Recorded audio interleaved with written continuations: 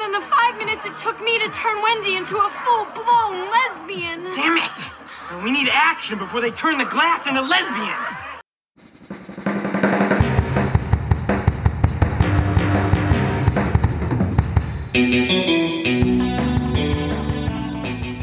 Greetings and welcome to the Dead Harvey Podcast. This is the place for indie filmmakers and fans. And welcome to the second annual Dead Harvey Thanksgiving special. Last year we talked about the one and only killer puppet turkey movie, Thanksgiving. Now they haven't made another Thanksgiving movie yet, so I had to find some other stuff.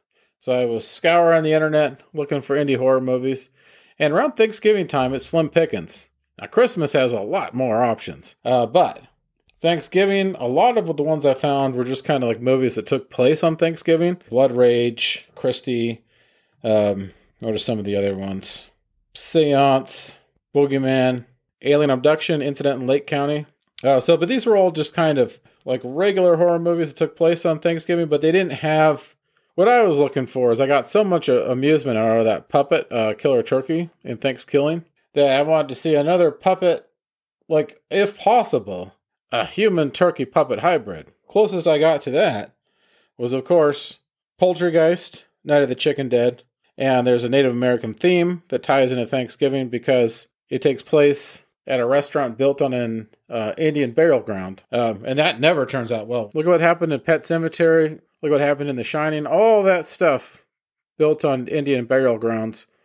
It never goes well for who's staying there after that. And then I found this one called Blood Freak, made in 1972 on a budget of $25,000, directed by Brad Grinter and Stephen Hawks. A biker gets a job at a turkey farm and agrees to act as a guinea pig for some chemicals that need tested, failing to anticipate the murderous side effects. Blood Freak, I'd never heard of this movie before.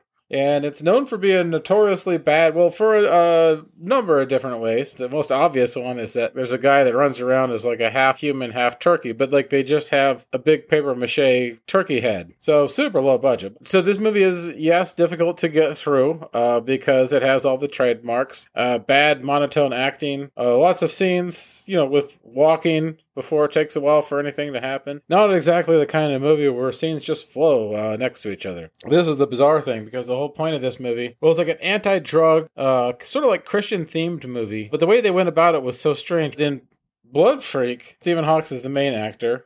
Brad Grinter is this guy who's got sort of like this Polly Walnuts from The Sopranos or Eddie Munster kind of hair, where he's got this sort of like wavy and grayish, and then it's pretty greased back. And he's chain smoking through the whole thing. And he does all these sort of Rod Sterling type of... Well, it's just like cut to him randomly in the movie. And it'll be like, isn't it interesting what's happening here? And he'll give sort of like a public service announcement, about like temptation or any of the other kind of like things that are happening on in the movie. And he'll just sort of drone on for a while. I mean, it's pretty humorous. I mean, he's chain smoking while he's doing this the entire way. And then at the end of the movie, he makes his last statement and he's just like hacking up along... So at another statement that I'm trying to make, or he'll say like, and then another thing when he goes into his last point, he's like, and he just starts hacking up, and he can't stop hacking up. And they must have not had enough budget for another take. Back in those days, they shot everything on film, so they couldn't afford to waste any film. So I guess he decided that him hacking up along on camera, let's just go with that. It was good enough. Let's move on. Let's just go with that. Yeah, but I would say this movie is recommended viewing just for the fact that like in the 70s, somebody made a movie about like a half man, half turkey, and only had the budget to put like a paper mache head on. Aside from that, like some of the scenes are pretty comical because the guy at the beginning, so the biker at the beginning, he gets out of the main character. His name's Herschel. He gets out of Vietnam, and this girl, he helps her out. She's having car trouble. He helps her out. So she takes her back to her place, and there's all these people hanging out there. It almost has like a commune kind of feel to it. And she's much more kind of like a girl that will do the right thing. And then her sister is really just laying the grease on Herschel on the main character. She wants him bad, so she gives him drugs. Then he gets hooked on these drugs, and he's looking for a job, so he goes to work at this turkey farm. And there's these guys that are at this turkey farm that are doing experiments. So he basically like eats this tainted turkey meat, and then he becomes like a half human, half turkey, and runs around attacking drug dealers and everything. So they're doing this like public service announcement basically as a movie against drug use and temptation and everything. And the way that they go about it, this is what makes it so so just bizarre. The way they go about it is they do it in Grindhouse style. So it looks like a 70s Grindhouse movie. It was made in the 70s. It looks just like anything that you would see at like a Grindhouse theater during then. And they also do like they show gore and everything else just like regular Grindhouse movies does, but it's preaching against it. It's just a very bizarre contradiction. And then the intercutting of Brad Grinter making all these statements about morality in this movie, and then going back to all these sort of like graphic drive-in scenes, but a lot of it is just like boring stuff in between. But, you know, like if somebody gets like a limb hacked off or something, they're screaming and the camera stays on it as blood is squirting all over and throats are getting slit, violence is happening, and then they'll cut back to the guy and be like, no, what can we learn from this?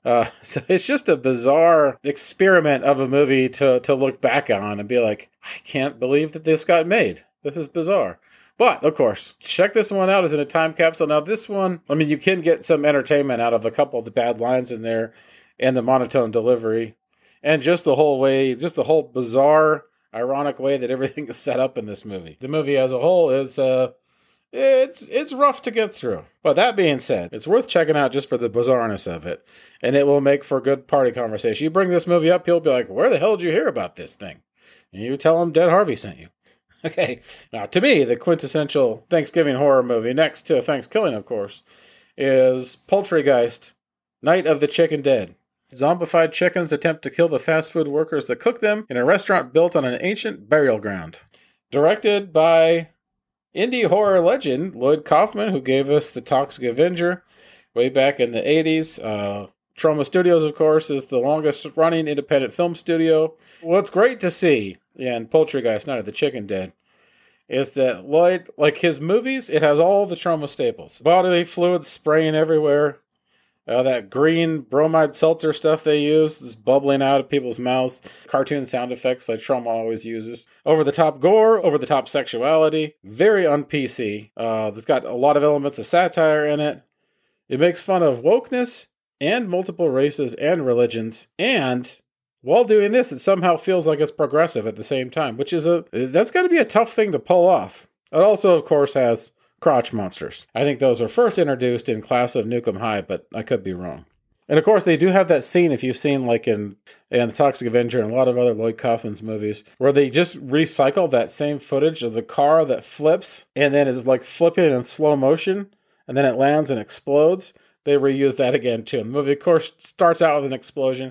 Everything in the movie is completely over the top. Yeah, this movie could have a completely different effect if it had a different tone. If you're not easily offended, and to watch this movie, it definitely helps to not be easily offended, because there are so many on-PC things in this movie that probably are not going to age well, especially now. But that also makes it stand out from so many other movies now, because Hollywood just does not have the balls to, well, they wouldn't have greenlit this movie in the first place. That's why it's an indie movie. But the comic, the comic timing from a lot of the actors in this movie are great. A lot of the main characters in this are based off of, their names are based off of fast food restaurants. Jason Yakinen, his character is Arby. Kate Graham, her character is Wendy. Caleb Emerson, his character is Carl Jr. Joshua Olatunde, his character is Denny. Khaled Rivera, Jose Paco Bell. So there's all these references, pop culture references, fast food references. And then they have a guy, of course, that looks like Colonel Sanders. Basically like the CEO of all these chicken restaurants. Everybody's great in this movie. Sure, it's like a gross-out movie, and it's made in bad taste and everything, and it's completely over the top. But they get it. Like, the main actors in this movie, they get it. They know what they're going for. And they do it really well. They're completely committed to it. This movie is really I think Lloyd's, to this date, his magnum opus, because it has just sort of wall-to-wall craziness. I think that the most beneficial thing about watching both this movie and Blood Freak are that it will not make you hungry. So if you've eaten too much on Thanksgiving, or if you're gonna stuff yourself like I do, always eat too much, then always feel terrible afterwards, watch this, but watch one or two of these movies beforehand. Well, especially Poultrygeist, you'll just feel disgusted, because they make food. Troma always does this in their movies too. They always make food look disgusting. Whenever they put food together in the movie, whenever the fast food workers are assembling food, they're spraying all this. It's always slop. Just buckets of slop and things dumped on the food, and never like the complete opposite of what you would see at like a poster when you're enticed to go eat fast food, or like a commercial when you're enticed to go eat there. So if you've never seen a trauma movie before and you're looking for something completely weird and insane for Thanksgiving, Poultrygeist Night of the Chicken Dead is the perfect movie for that. But just be aware that you will lose your appetite. And I think it was great that they made it a musical too, because it helps to offset the craziness of it. Okay, let's go into some trivia on this movie. I do have some trivia here that I thought was amusing.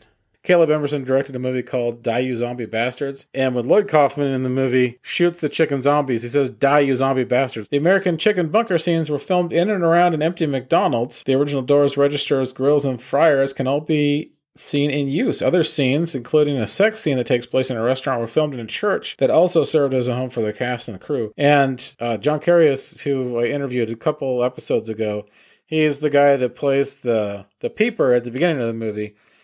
Great character actor. Just awesome. And he actually went into a lot of stories about the filming of Poultrygeist and how careful they had to be when they were filming in that church, and how they had to do like the crazy scenes outside of it. The film made national headlines in 2011 when a man named Sidney Clawwitter purchased what he thought was a DVD cleaner, but turned out to be a copy of the movie. Clawwitter called the film horrifying and a XXX film. The store owner stated that the device was prepackaged and purchased from a company based in Oakland, California. No charges are ever filed on the case. Trey Parker and Matt Stone were set to have a cameo as Arby's parents, but the scene was scrapped during shooting, so the audience never really sees the parents.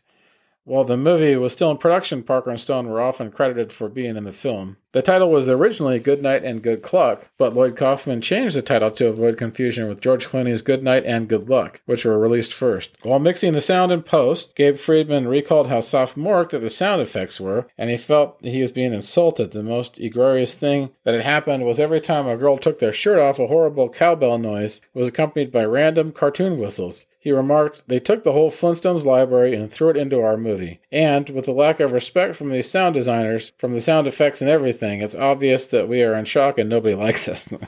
That's good. The character of Arby can be seen wearing a yellow t-shirt with Trauma's iconic mascot, the Toxic Avenger, on it that says, "I heart the monster hero." And then Denny's Chicken Speech is a parody of Quint's Indianapolis speech in Jaws. Yeah, there's this... The whole actually kind of... The setup of this movie reminds me of Jaws, because there's a gruesome death in the movie, and the Colonel comes in to check out the place, because it's kind of the grand opening for the place. And he wants to keep it quiet, because they want to make money and bring in all the customers. So that totally reminded me of Jaws as like a setup there. Body count 182 to 565, including a mutant chicken. So this movie is kind of like an indictment on the fast food industry. That's kind of like what they're going for. But I think it has much more effect than a movie like Super Size Me. Because you watch a movie like Super Size Me, and the guy's like, well, I'm going to eat at McDonald's every day for 30 days or whatnot. Yeah. He goes to his doctor, and the doctor is telling him, this is bad. You should stop doing this. Making this movie is dangerous to your health and all that. But, watching that, I'm not as discouraged from eating fast food, because I'm like, well, it's going to take a while for that to happen. And I don't go to fast food restaurant every day like this guy is doing. Sort of like a slow burn where the effects take place. Whereas in this movie, as somebody eats some contaminated, disgusting food, they're shitting out chicken eggs, turning into chicken zombies. Chicken puppets come out of their chest. The chickens are attacking people, and they're cutting them up just like people cut up animals and serving them on the grill and stuff. I'm like, I think this has much more of an effect than that Morgan Spurlock movie did. But what the great thing about this movie is that it has that effect, but it doesn't feel like it's preachy at all, because it's a straight up like drive-in exploitation movie. Instead of like in a movie like Blood Freak, where they're right up lecturing and preaching to you, this movie just makes you feel, just because they make the food look so disgusting and everything. There's so much of a gross out factor in this when you're watching it, then it just sort of turns you off from eating fast food, which I think was their intent. But it's much more effective in this, because you can't eat when you're watching this movie. You're going to feel like you're going to hurl. And speaking of hurl, there's just constantly people hurling in this movie, hurling up all this green stuff, which is better than if it's realistic looking hurl. But still, yeah, it's going to be tough to eat while watching this. My recommend is if you get hungry, just watch this and you'll lose your appetite. Or you'll feel less shitty on Thanksgiving if you decide to watch this before you stuff yourself. And then you may feel like, I don't really feel like eating at all today. Yeah, there's crazy shit. Lots of deaths in this movie. Lots of puppets. Chicken human puppets. singing chicken puppets in moments. Just all kinds of if you're in for something crazy, this movie definitely delivers. It's in very bad taste, but it delivers. But it's also super entertaining if you're not easily offended. And this is the kind of stuff that it's going to take Hollywood a long time before they could ever compete with it. Because Hollywood would just never do a movie on a scale this crazy. I mean, there's things happening to orifices in this movie. Crotch violence, things going through parts of the body, coming out other parts of the body, bodily fluids, wall-to-wall craziness. And definitely, from the very first scene, unrated.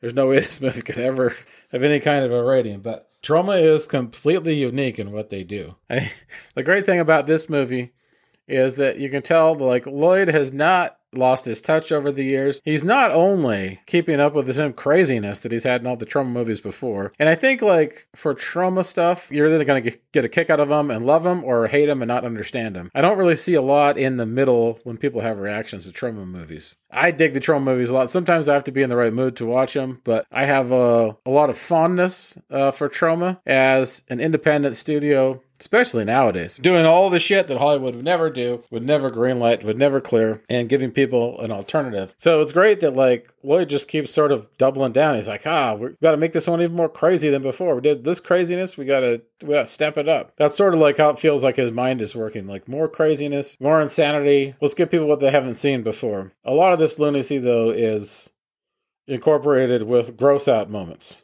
By gross out moments, here's just a few of them. And I actually was starting to tally these up, and I lost count after a while because there are so damn many of them. But I'll just give you a few examples here. There's a zombie finger that's broken off in a cornhole. Then that broken finger is sniffed and then kept as a souvenir. There's vomiting. There is the worst defouling of a bathroom I've ever seen in a movie before. There's a man that makes out with a raw chicken, and then he also falls in love with this raw chicken, and then what you think is going to happen with this raw chicken happens. There's severed falling tongues, broken fingernails, chicken zombies hacking up humans, faces being ripped off, zombie chickens eating human skin, predator head rip off with the spine attached, brains dumped from the skull and onto the grill, brains and eggs, balls served up in the fryer like human balls, eyes ripped out, faces taken to the meat slicer,